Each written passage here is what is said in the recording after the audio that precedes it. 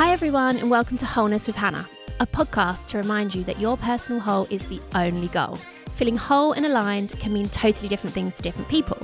Give yourself permission to love what you love, feel what you feel, and believe that you deserve everything that you want just because you want it. Me and my guests discuss all things mental, physical, spiritual and financial health, alongside tools, practices and concepts that can help to enhance the everyday experience of life. I can't promise that we won't go a little off topic at times, because I warn you now, I'm a bit of a talker, but I hope this podcast leaves you a little more equipped than it found you. Nobody else is you, and that is your power. Now let's get into this week's episode. Hi everyone and welcome to this week's episode of Wholeness with Hannah. This week I'm joined by another Hannah, Hannah Whiteley. She is a registered nutritionist and international athlete representing Scotland in lacrosse. She started her journey studying sports science, which led her on to pursuing a master's in human nutrition. After a few years working within the obesity field, she merged her passion for sport with nutrition and started a diploma in performance nutrition. She noticed a huge gap in the care for women suffering with hypothalamic amenorrhea, which is HA, referred to as HA, and we will be calling it HA in this episode, or relative energy deficiency in sport, and couldn't believe how common it was in your everyday recreational female athletes. She now specialises in supporting women to regain their periods through nutrition and tailored exercise to get them back to optimal health and fertility. It's a pleasure to have her here today, so welcome to the pod, Hannah, and great name. Great name. Thanks so much for having me and giving me the space to kind of talk about HA and RED-S, and I think it's something that so many women can relate to, but unless you've kind of gone through it yourself or you study it, not many people know about it or the importance of even having a healthy menstrual cycle. So I think, it's a really great topic to talk about. Okay, so to start with, so you have a master's in human nutrition. Yeah. So before we get into the HA and everything, can you just give us a few tips for basic nutrition for the average mega babe on the street? For you mega babes out there. Absolutely. And I actually think this is a really good question, because at the moment, the nutrition world's gone a bit mad. Like, there's tracking your blood glucose, there's avoiding certain foods that, are inflammatory and whatever it might be. And actually, nutrition can be so basic if you just strip it back, go to the basics, and any registered nutritionist or dietitian, what we are saying isn't sexy or groundbreaking, like all these stuff on other podcasts that are just a bit misleading, but they're clickbait. So I would say, to strip it back, look at your 3 meals a day. What do they look like? Are they the same size? Do they have the same macronutrients in them? So they should be the same size. They should be the same size. Yeah, we want you use the same amount of energy throughout the day. We don't just use all our energy in the evening. So we need to be fueling for the day ahead. Yeah, actually, when you think about that, dinner, which I feel like people think of as the biggest meal, should it be the opposite? Considering what we're doing in the evening, we're eating dinner and then some of them going to bed. Yeah, well, they should really just be the same, because we fuel and recover when we eat. And we also need to be getting the same distribution of macronutrients. And actually, if you compare breakfast food and dinner foods, they're completely different. Yeah. So you think like porridge, cereals, toast for breakfast, and then you think like meats, pulses, like pasta for dinner. So if you're actually skimping out on one of those meals, you're missing macronutrients that you wouldn't really get from the other meals. So strip it back, make sure they're the same size, and that's also going to help with things like cravings in the evening. So a lot of people will, go crazy after dinner and eat loads and not control themselves. And actually, if you just look at what you ate in the morning, and if you've not eaten enough in the office throughout the day, that's why you have cravings in the evening, because your body's like, sorry, we didn't get enough food today, so we need to get it all now. I can really relate to that. Like when you said about the office, when I think back to when I had a very desk-based job a few years ago, my diet, it was really hard to be good with it, because I'd wake up so early and I wouldn't be hungry, and I'd probably have coffees before I'd eaten anything. Yeah. And then I would have breakfast at my desk, so it would be whatever I could get in the office, and then I'd have a really early lunch because I'd been up since like 5:36. Yeah.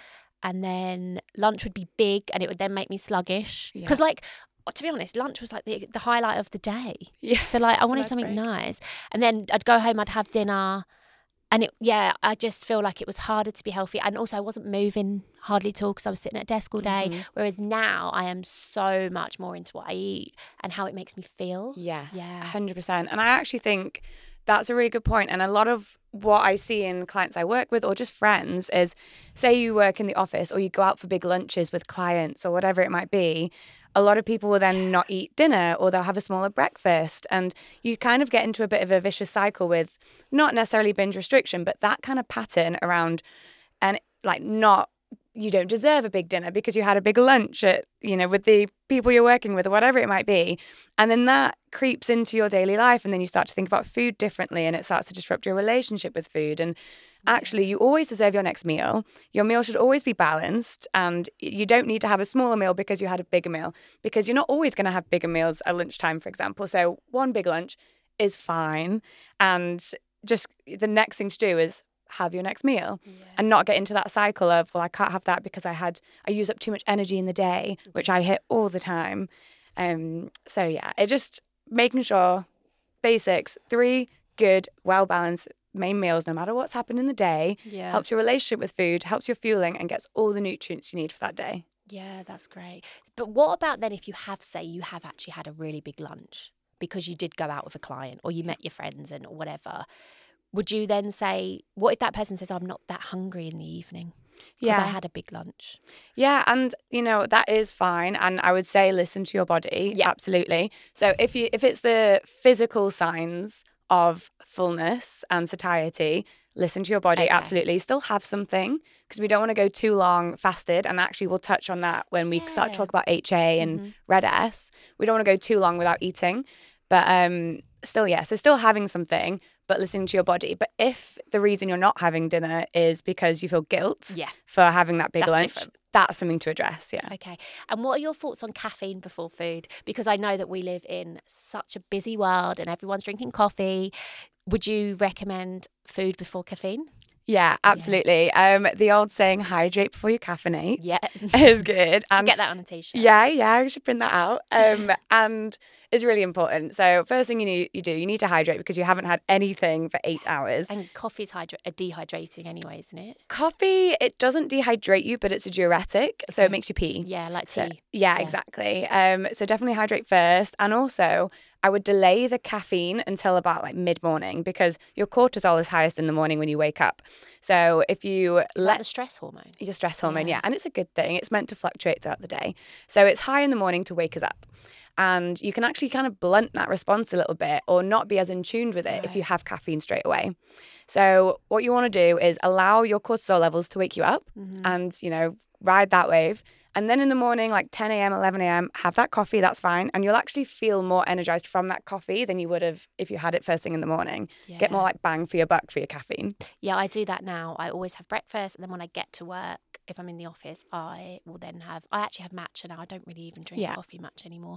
But like thinking back to my old lifestyle, oh my God, I would have a coffee at like 6 a.m. Yeah. And then I would go to work and have another coffee before I'd even eaten. And no wonder I felt rubbish. Yeah. Okay, great. So if we're staying on that a little bit, what is the most common misconception around food groups and things like that you get asked about by people? Yeah, so it's so interesting actually, because in today's climate there's a lot more food positivity, but there's still so much remnants of like demonizing carbs and fats. I would say is the most common one. And for women, they're probably so important. Everyone idolizes protein. Protein is like the sexy macronutrient we all want to talk about. Everyone gets enough protein. Like, you're so fine. That's not the one we're concerned about. Carbs are so important because we need to be thinking about what's our body's predominant energy source, and that's carbohydrates. So we need to get enough carbs, and that's going to fuel us for the day. It's also going to provide B vitamins, fibers for the day, but then also fats, especially for women in the context of HA that we could touch on. Fats are so important for hormone production because they produce the cholesterol that contributes to making those hormones. And they also support vitamin absorption. So, our fat-soluble vitamins, they almost piggyback on the back of these fats. So if you have a salad and you don't put any dressing on it, all those vitamins and minerals in that salad are less likely to be as absorbed as if you put some olive oil over them. So you get more out of your food by including fats on there as well. So really important. Also so important for our brain health as well. If we want to be on that longevity train, get your healthy fats in. Yeah. Okay. In terms of healthy fats and carbs, then what what are some types of food that you recommend? Because white carbs, how do you feel about white carbs? Should we only be eating brown carbs? So this is very context dependent. As an athlete, white carbs and refined foods like, squares bars and cereal bars and stuff like that gets a bit demonized can be so helpful, because if you think before going on a run or training or a game, you don't want to be having whole grain fibrous foods because they're going to take a long time to digest. Yeah, they're slower to release, aren't they? Exactly, Okay. which it might be good if you're sitting at a desk all day, but if you're actually training, you don't want to be trying to digest that. Okay. So something quick to digest and carby is great. So in that context, fine. In a normal everyday context where, you're going to sit at a desk or you might be training in a few hours, not immediately, your whole grain carbs are the ones you want to go for. So like your brown rice, pasta, oats, things like that, because you're going to have a more sustained energy level throughout the day, and you're getting that added fibre. Okay, great. Yeah. I actually prefer brown carbs, the taste of them. I agree. didn't used to. Yeah. I used to love like white bread and stuff when I was younger. But yeah, I actually quite like the nuttiness. I agree. I was just going to say the nuttiness of them. Yeah. Okay, healthy fats then. Is that like avocado, nuts, olive oil? Yes. So there's two types of healthy fats. There's a monounsaturated fatty acids, which is, like you said, your avocados, oils, nuts and seeds, those types of things. So those are really important, but also the polyunsaturated fatty acids, which is like your fatty fish. So like salmon, mackerel, sardines, things like that. And so this is a bit nerdy, but as a nutritionist, I obviously have a favourite nutrient. Yeah. And that's DHA. So it's an omega-3. So everyone's heard of omega-3. And there's two. There's DHA, EPA. And DHA is really cool because it goes straight to your brain, and it's the most abundant fatty acid in your brain. Okay. So it's really important to try and hit your omega-3s. So 2 portions of fatty fish a week, or an omega-3 supplement if you don't eat a lot of fish. Because it's really important for reducing cognitive decline as we get older, so memory loss, things like that. But there's also some evidence out there to suggest that it can prevent or delay the onset of Alzheimer's disease as well. Okay. So again, get on that longevity train. Yeah. So can you take that in a tablet as well? Yes, you can take omega-3. And the thing to look for in that is that it's got the DHA, EPA portions in it. So it's not just kind of, a lot of these supplements tend to put a lot of monounsaturated fatty acids in there, which is, fine. But if we're looking at the benefits of this omega-3, DHA, EPA, are the things that we want to be making sure it's got in them. Okay, great, thanks. And maybe fats that we should avoid. I know it's contextual and everyone's different and everyone's bodies are different, but are there anything that stands out that is actually just generally not good for you? Yeah, so there's 2 more types of fats. Love it. Hang on. There's the saturated fats and the trans fats. Yeah. So these are the fats that I think people lump together as demonizing fats, avoid these fats altogether. And so saturated fats are the things that would be in like processed meat, like bacon, sausages. Right. There's some in red meat as well. Not to say to avoid them completely, but just to say if we're going to get our protein intake from somewhere, let's make it like lean cuts of meat or some fatty fish rather than these processed meats. And then trans fats are things in like your margarines, your like cakes, biscuits, those types of things. They're good though. They're good. And you know what? They've got their place. They're foods for the soul. I have a cake when I want a cake. Yeah. I just don't have That's one part of being an adult. You realise that you don't need an occasion to buy a cake. No. Cupcakes are my thing. Yeah, get that. It's soul food, and they've got their place. And actually, they just look so nice. Yeah, so aesthetic. Yeah. And they've got their place. And I think the minute that you start to avoid those completely and demonize any types of food is when you start to crave them most. So to have a balanced diet, you need to plan for these foods and incorporate them and have them in a healthy way alongside a balanced diet, rather than completely avoiding them, being almost like a fear food. Yeah. So yeah. Okay. Balance. Yeah, that makes sense. Thanks. Okay, so you spent some time working in obesity. Yes. Yeah. What were the main findings from that? Yeah, this was really interesting. This was straight out of uni, thinking that my knowledge of flavonoids was going to be groundbreaking for all the people I work with. Right. Which was not the case. I think working in the obesity field, I worked in childhood obesity. It was really eye-opening that the tiniest of changes were going to have a huge impact in a real life context. I think a nutrition degree teaches you a lot about nutrition, but not a lot about how to be a nutritionist. Yeah. And so there were loads of That's real... like a lot of degrees, I think. Yes. Isn't it? Yeah. How do you actually do the thing as a job? Sometimes you need the degree to go into the field, but you learn on the job, don't you? 100%. Yeah. So what I learned was, telling these families, oh, you just need to add more blueberries because that's got this antioxidant in them and it's really good for XYZ. That would mean nothing in their context because the real life world and the people that you work with, their biggest concern is keeping a house over the roof over their families' heads, and paying bills, trying to get their kids in education. Yeah. Those are their priorities. So me coming in and trying to do these silly little tweaks that I learned on my degree were not going to help. So you really learn that socioeconomic status is a huge driver for obesity because there are food deserts, so they don't have availability to a lot of healthy foods that, we could go to Budgeons on Upper Street and get these things.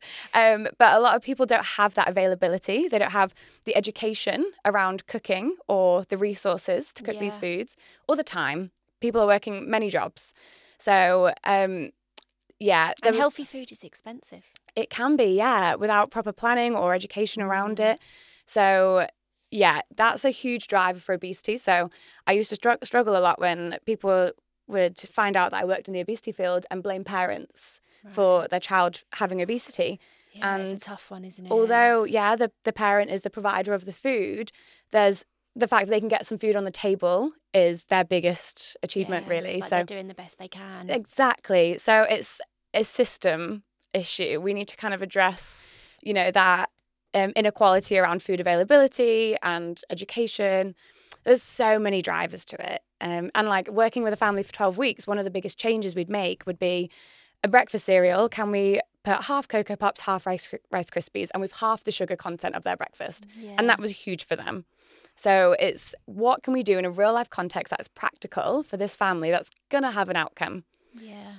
Rather than trying to be all groundbreaking and sexy with our education. Yeah, and it's tough, isn't it? Because as a child, that's when you're building your belief system as well, about how you feel about yourself and what your beliefs around food. And that if that's what you've grown up with, that's what's normal to you. And it's quite hard to break that when you become more go into like being an adult, isn't it? Yeah, 100%.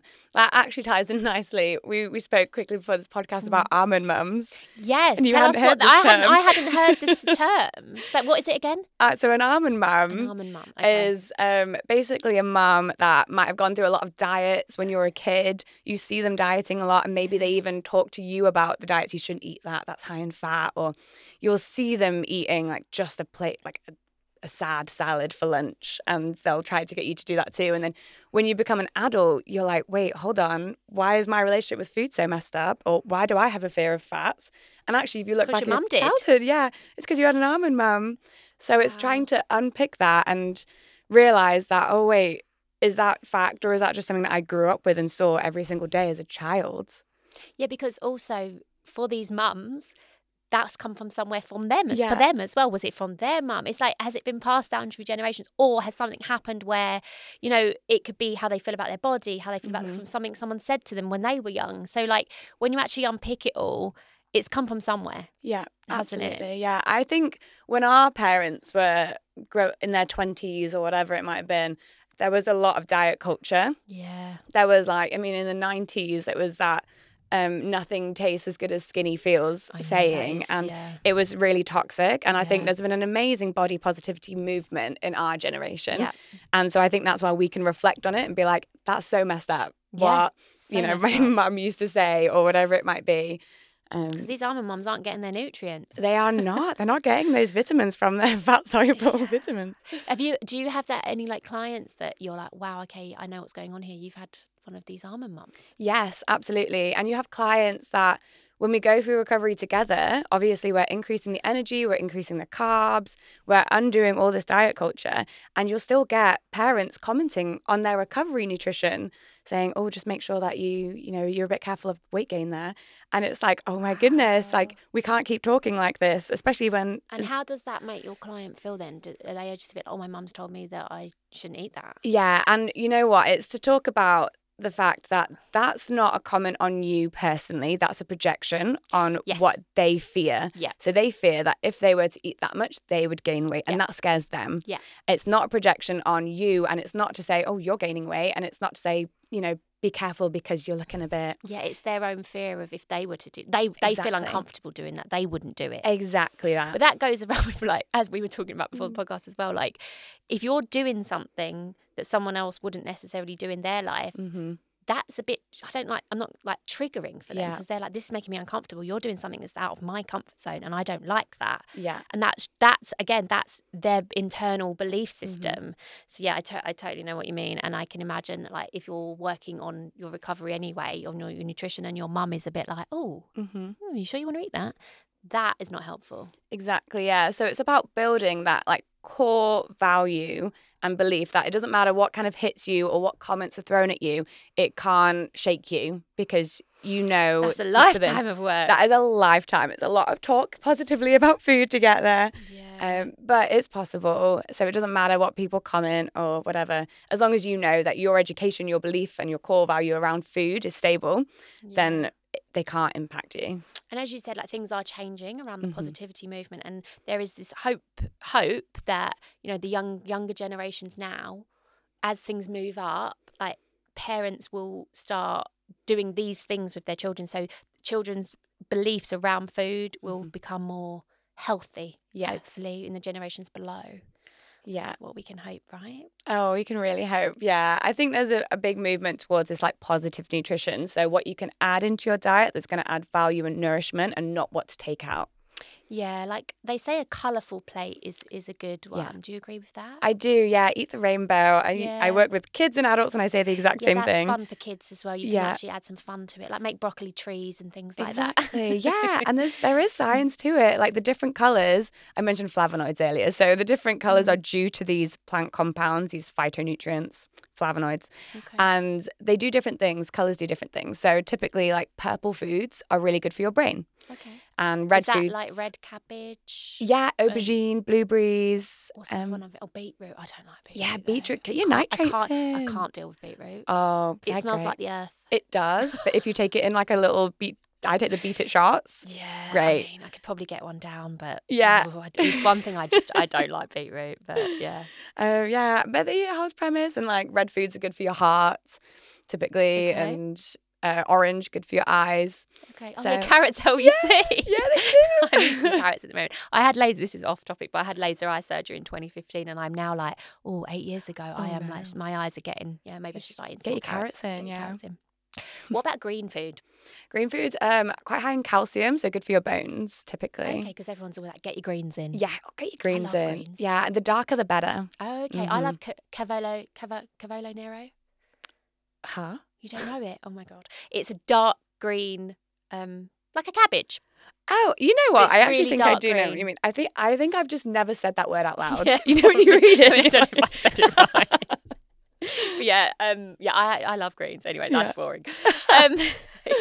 Okay, so I think moving on from this, then you go onto what you specialise in now. Yeah. Because obviously, under eating and things like that can that cause you to lose your period and things like that. So you work with women to help them regain their periods. Yeah. So this specialty is one that I didn't think I'd ever actually go into it. I mean, I started in childhood obesity, and then I went into the diabetes prevention program, and then went into Virgin Active, which is more corporate. And then I have always done this freelance, and I've worked in sports predominantly, because that's, I can really relate to that. And then I just started to see more and more clients kind of popping up being like, oh, by the way, could you support an HA? Like, I've lost my period. And then word of mouth spreads that I've helped someone regain their period, and then they've got a friend that's lost theirs. And then you just realize there's a huge gap in care and knowledge around HA, the causes of it, how to get your period back, the impact of long-term HA. So, and then HA, just for everyone listening again, is hypothalamic amenorrhea. Exactly. You've nailed it. Yeah, exactly. And it's a type of secondary amenorrhea, which is you've had a period and you've lost it. Right. And it's just a hormonal disruption to the body. But it's just a lot more common than you think. And people don't really think it's a problem because menstrual cycles can be irregular. Yeah. You kind of assume that, I've missed one this month, like, hormones, what they like.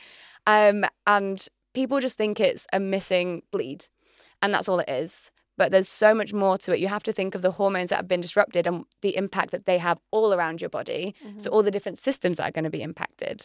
So yeah, as I got really into that. And as a female athlete myself as well, and seeing this among teammates, and even going into it now, teammates coming up to me being like, oh God, I had that for 2 years. 2 years? Some of my clients haven't had a period for 8 years. So, but then you get it back in 4 weeks. And they're like, I just thought I couldn't do that anymore. And it's like, well, no, there's so many things that, well, sometimes it's just the tiniest change to make, and then it can come back. But there's not enough knowledge or awareness around it. So what actually causes, what are some of the causes of losing your period? So the cause of it, so there's 3 main pillars to it, really.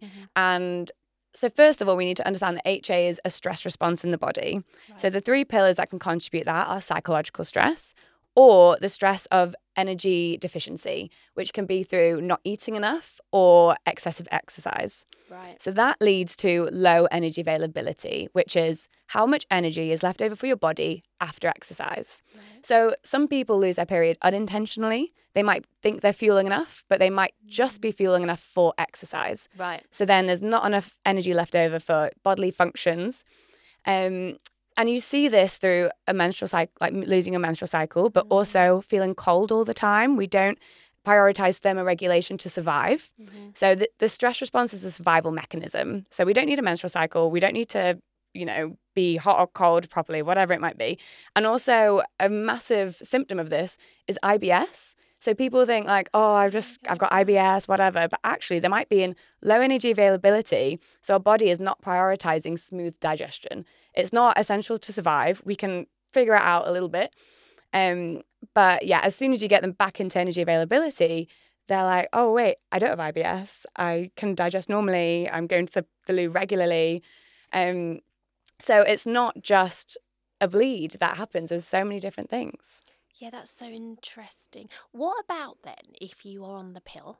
Yeah.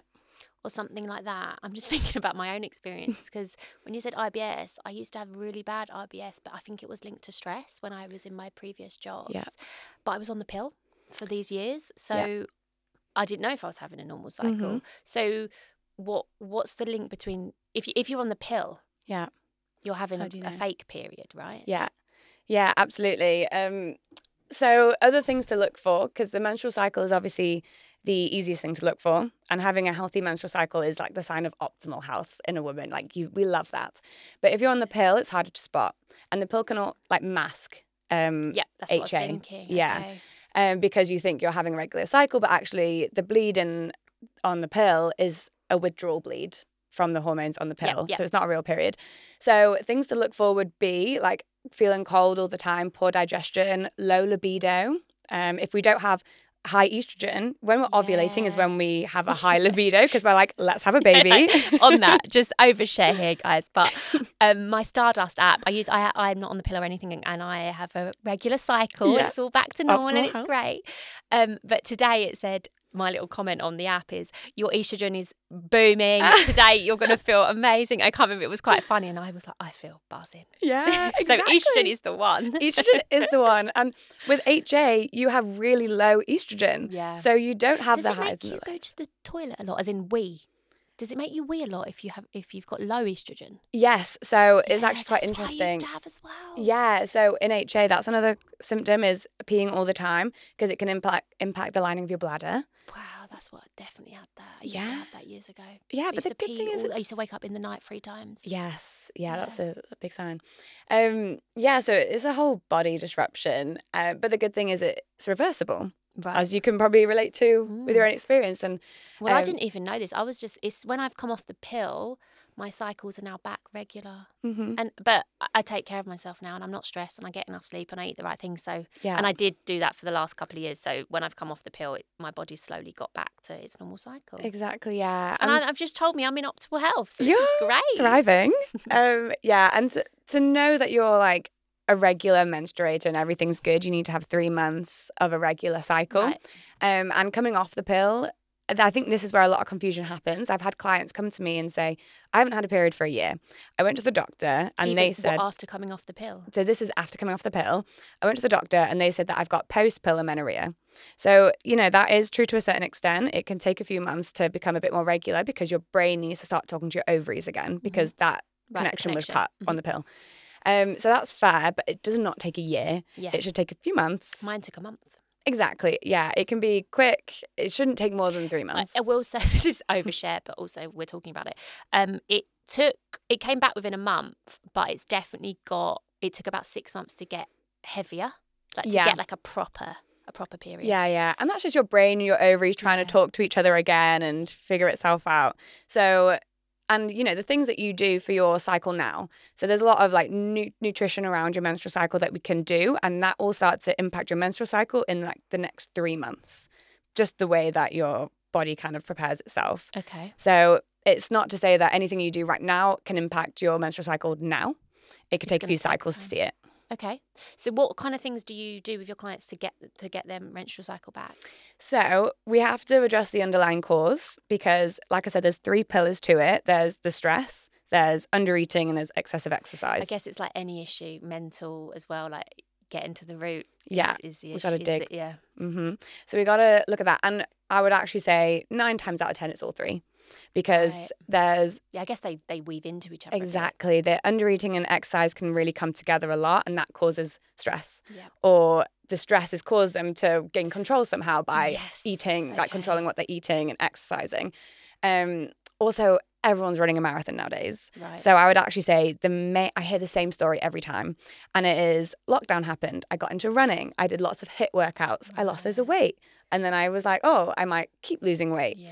And then that's when the restrictive eating comes in. And then now every woman and their dog is running a marathon or an ultra marathon. Yeah. So, and it's a lot on your body. It's a lot. And if you don't pair that with the proper nutrition and planning, you might follow a training plan. You need to follow the same for nutrition. That needs to increase with your training demand. And so there's a bit more awareness around the importance of exercise and training for your body, but less around nutrition. Yeah, that's true. I think people don't realize how much food you need to eat for a marathon or these crazy ultra marathons. And people feel a bit ashamed of eating that much or embarrassed to eat more than their partners or their friends when you go out for dinner or whatever it might be. But if you're training for that event, you need a lot more than your standard person. Yeah, definitely. So yeah, it's identifying what the cause has been, whether it's unintentional, sometimes it's intentional. Yeah, or as you've said, like it was unintentional to start with. Yes. And then they're like, oh, I'm going to keep this up. Exactly.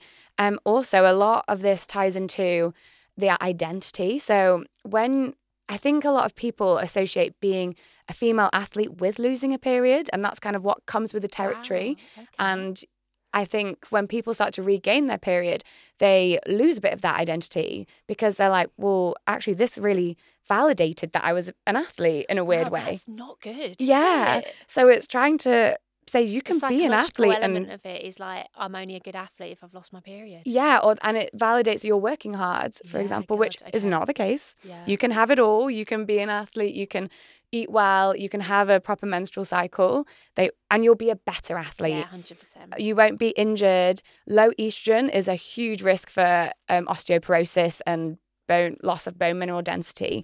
And so if you're someone that's getting stress fractures, injured all the time, look at your nutrition.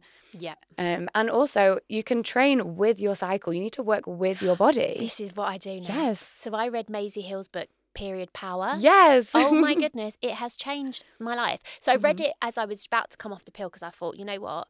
This is what I'm going to do now. And I love the way she explains that your cycle is spring, summer, autumn and winter. And I literally live around that. And actually, the podcast, I won't record a podcast when I'm in my winter. Yes. Because or autumn, really. I try and avoid even the end of autumn, which is like the run up to your period, because my energy is not there. And I just want to rest. And like today, I'm in spring. No, nearly not even in summer yet. We're in spring, the lead up to summer. And like I've got all the energy and I was really excited, but I really live around my cycle now. Yes. And don't get me wrong, there are times where I can't avoid it. So like if I've got something on and I actually go and I check my calendar, what I'm going to be in, and I'm like, yeah, that will work.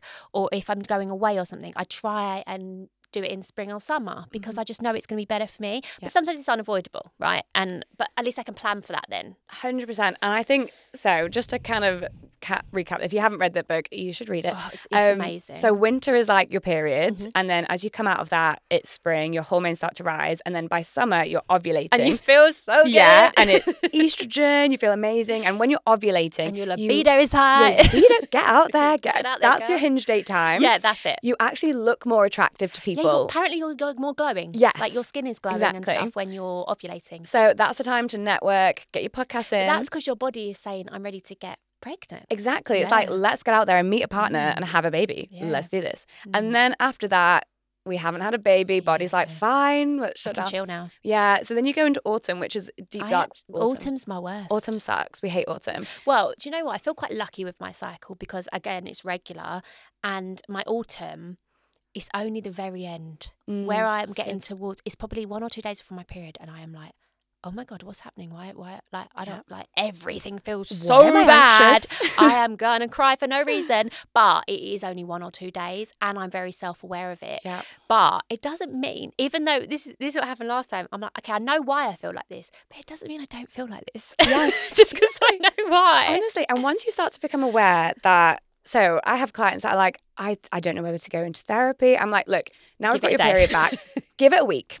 And you'll be in winter. And when your period starts, you'll realise that you're just a bit anxious in that time. So modify your lifestyle. I honestly can vouch for that so much. Like it was last, because now I'm in spring, it's been about a week. But there's 2 days where I'm like, right, I feel, and I'm like really in tune with myself. And I'm like, okay, well, this makes sense. It's my 2 autumn days, but it's still quite horrible. It's still not. Even though I know why it is, and I know I just need to get through them, it's still hard. Yeah, exactly. And I think this is such an important point that, so men work on a 24-hour cycle. Yes, I've read this. Yes. Yep. They work on 24 hours, and so testosterone ebbs and flows. But by the end of the day, have a good night's sleep, and they're back. Same thing tomorrow.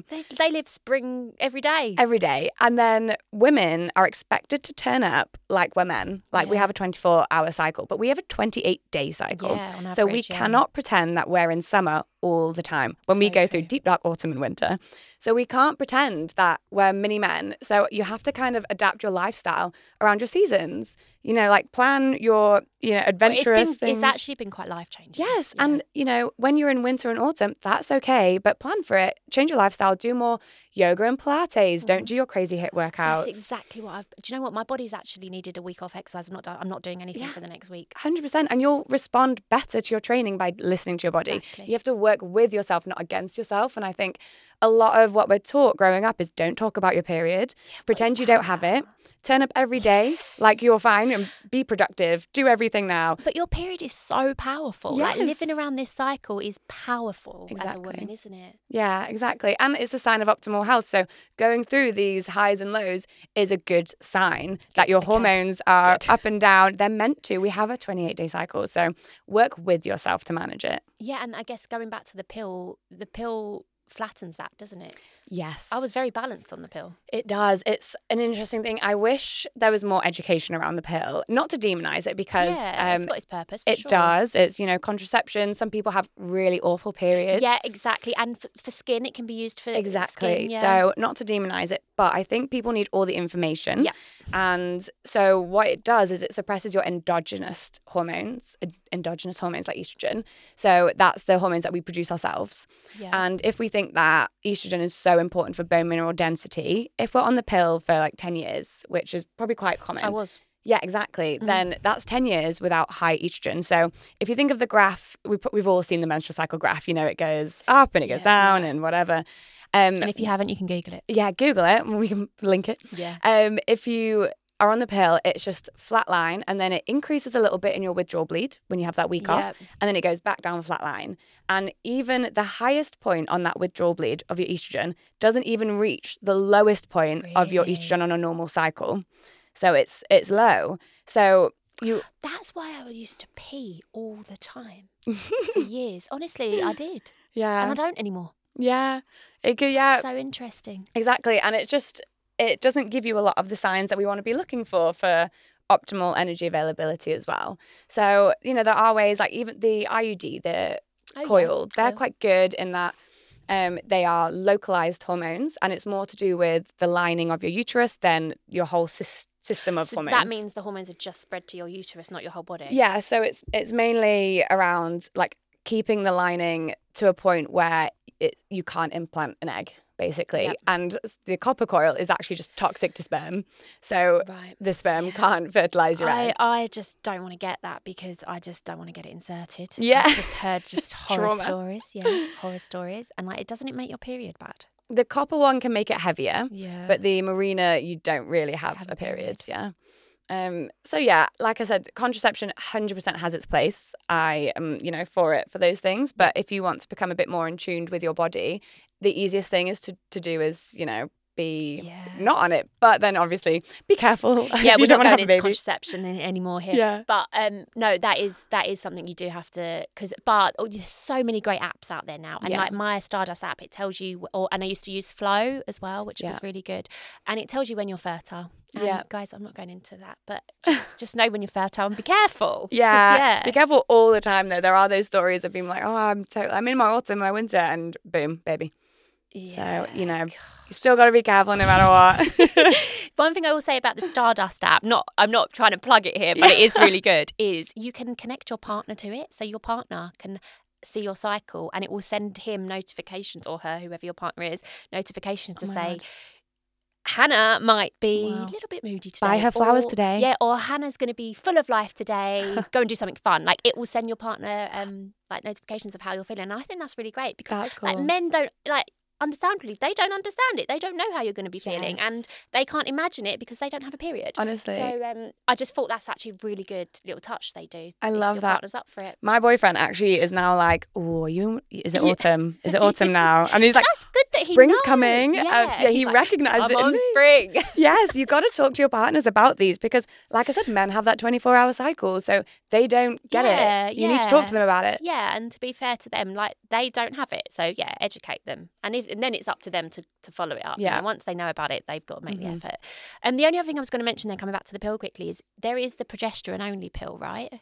Which I also did try for a bit, and it did not agree with me. Yeah, I mean, everyone just responds so differently to these things. You just got to do what's right for your body, haven't you? Okay, great. And obviously this is really not loosely, but like it's linked to your fertility, isn't it? Because obviously you need your period. Yes. To be able to get pregnant and things like that. So do you do any of that stuff, or is that just it's just an add-on effect of what you do? Yeah, so I think a lot of people come to me because they're at the stage where they're like, I know I want a baby soon. Right, so I need to get my period I need to have back. a period. And I would say, first of all, don't wait until you want a baby to address your missing period, because the longer you have HA, the more likely there could be long-term consequences to your fertility due to like the thinning of your endometrium, for example, the lining. I mean, there are still things you could do, but just basically address it immediately because we've spoken about the impact of hormones on the whole body. But yes, it is reversible, which means that you can ovulate again once you've lost your period, which is amazing. And then there's things we can do to support your fertility afterwards, like through nutrition as well. So, but yeah, my main advice around fertility is address this before you even think about having a baby.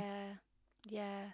Because I think, as you said, but I feel like people maybe brush it off and say, oh, it takes a few months to get your period back anyway, and they still exercise too much, and they still do all the things. So, that's something you can really help them with. And so you said it's 3 months. Is that usually what it would take if they really work with you and you can kind of build them their own personalised plan? Is the average 3 months it would take to get it back? So it's really case by case. Right. Some girls I've worked with get them back in 4 weeks. Okay. Some people can take 3 to 6 months.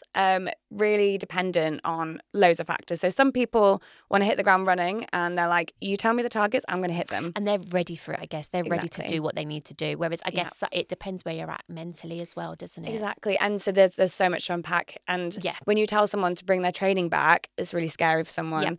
Or increase their food intake when they've followed a belief system around food for so long. That must be so hard, Yeah, so it's about building that rapport and that trust around food. But some people, when they hit the ground running, they're just like, I don't trust myself anymore to know what the right thing is. So I just need you to tell me what the right thing to do is, and I'll do it. So, and that's when all the education around, okay, why is your HA happened and what do we need to change? Some people might be eating enough energy, but they might still have their disordered tendencies. So like a lot of their energy is vegetables, which is, Got you. We do want need more carbs. a lot of vegetables, but you want your starchy carbohydrates because that's the energy source. Or there might be so much fiber or so much protein is a really common one. Yeah. If you're training, you think you need loads of protein, don't you? And it's a bit of that like disordered eating tendency where I'll eat loads and loads of protein because it's got a higher rate of it requires more energy to rebuild absorb your muscle. And all that. So addressing that and substituting the protein for carbohydrates is a really easy thing to do, and having less fibrous foods all the time so you're less full all the time so you can eat more food. And protein's really satiating as well, so bringing that down a little bit allows you to eat more food. So it's not just how much basically food. having a really balanced diet. It's what we spoke about straight away. Having a balanced diet. It's crazy how hard that seems to be though for a lot of people. And it's because it's not groundbreaking or a quick and fix. I think there's a big, like, especially for women in society, about I know there's more move to positivity, but there was a thing about being thin. Yes. And I don't know if that will ever fully go. I know. And I actually think there's so much around this, but I don't believe that people want to be thin because it's how they view themselves. I think it's about they don't want to be treated like someone with obesity or someone that's overweight. It's the stigma that comes with carrying extra weight. I completely agree. And I can relate to that. Like, if we're honest, growing up, I think I did feel like I didn't want to be overweight, but I do actually feel like it for health reasons now. Like, I know it's a big health risk if you are very overweight and stuff like that. Yeah. But I genuinely love my body now. Like, and I nurture my body. And I was going to say, actually, is a bit of it with your clients actually building trust back with their body? 100%. Body has to trust you that you're going to feed it. And for so long, a lot of these clients will have ignored satiety cues, ignored hunger cues, ignored all of these internal cues. And we've spoken about what are the main hunger cues? So, well, there's ghrelin, which is the hormone that makes us feel hungry. And if you have suppressed that for a very long time, then we kind of switch off that connection. And then we also switch off the connection with feeling full, because sometimes you might even eat past fullness if you're binge eating because you've had that restriction, or sometimes not even reaching satiety, like fullness. So your body just becomes a bit disconnected to itself. Yep. So working with your body, it works like this as well, like listening to when you're hungry, listening to when you're full. And that takes a long time to trust as well. Yeah. So, it's a process. Because if you get really hungry and like you're genuinely hungry and then you feed your body's like, okay, when I get hungry, I know I'm going to be fed. Yeah. Whereas if you're not doing that, does your body actually, to start with, hold on to weight? Because it's like, when am I going to get fed again? So this is an interesting concept actually, and it's about your resting metabolic rate. So this is why a lot of girls with HA will actually be a healthy weight or weight stable, because there might have been initial weight loss that happened, which is the stress response in the body, causing your body to be like, oh, I'm a bit stressed. We don't have a lot of energy. Let's switch off what we don't need.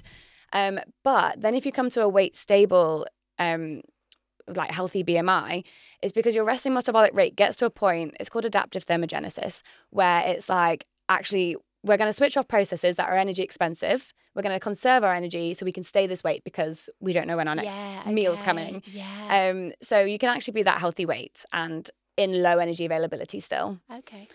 So it's not necessarily about the hunger, it's more about the energy availability, which causes that adaptive thermogenesis. So this is also why people trying to lose weight will plateau as well. Yes, okay, your body makes sense. Yeah. adapts. And also, if you're like a smaller person, it requires less energy to do things than if you're a bigger person. So there's that interplay as well. Okay. This is so interesting. I feel like we could talk about this I forever. But I know I've been talking to you for a while now. So, okay. So to round off, sort of, what is the totality of your services that you offer people? Yeah. So now I specialise in helping women regain their periods. And that is through nutrition. So looking at those 3 pillars. So it'll typically be increasing energy intake, moderating their exercise. I mean, the blanket guidance is no exercise, but the types of clients you see, that's hard for them, it's right? so hard. So we have to manage this in a really realistic way. So, back and forth, their non-negotiables, my non-negotiables, and meeting halfway and then adapting over time. Addressing their psychological stress is a huge one. But I think straight away, the first thing to address before any of that is, are you out of that disordered eating space and are you ready for change? Because what is going to happen is energy intake will go up and expenditure will come down. So just making sure that we're ready for that change. And then that support around the relationship with food and exercise is so important alongside that. But then also not saying, okay, well, now I've got your period back, you're done. It's making sure we maintain that 3 months consecutively. And it's really sustainable. Okay, amazing. And just to round up then, I ask everyone 3 questions at the end. Okay. Can I please get a favourite quote of yours? Yes. So this is one that applies to like every aspect of my life, really. And it's, don't let the fear of how long the goal will take put you off. The time will pass anyway. Yeah, I love that. Like, get on with it. Cause the time's going to pass. So you might as well be doing something that's conducive to your goal. Love it. Great. And a book recommendation? So you mentioned it. It's Period Power. Yes. I think people don't know enough about their cycle and working with their bodies. Yeah. So it's just enlightening. Give it a read, guys. It is amazing. And a piece of life advice you'd give your younger self? And this is one I've touched on, and that is work with your body, not against it. Stop trying to pretend that you don't have this cycle or you don't feel like shit that day. Like, work with your body and you'll get the most out of it. Amazing, thank you. So where can the listeners find you? My Instagram is probably my main hub at the moment, Nutrition by Han. Love it. Posting all things HA and nutrition recipes, so can find me. Okay, thank you so much. Love chatting to you, and I'll put all this in the show notes. Perfect. Thanks for having me. Thank you. Bye. Thank you so much for listening to this week's episode of Wholeness with Hannah. I hope you found it insightful and uplifting, and my one wish is that it's left you a little more equipped than it found you. Shout out to my amazing guests and my wonderful producer, Mariana. If you could subscribe, rate and review, I'd love you forever because it really helps the podcast. Or share with a friend if you think it will help them. You can also follow the pod on Insta at Wholeness with Hannah. Thanks, and see you next episode.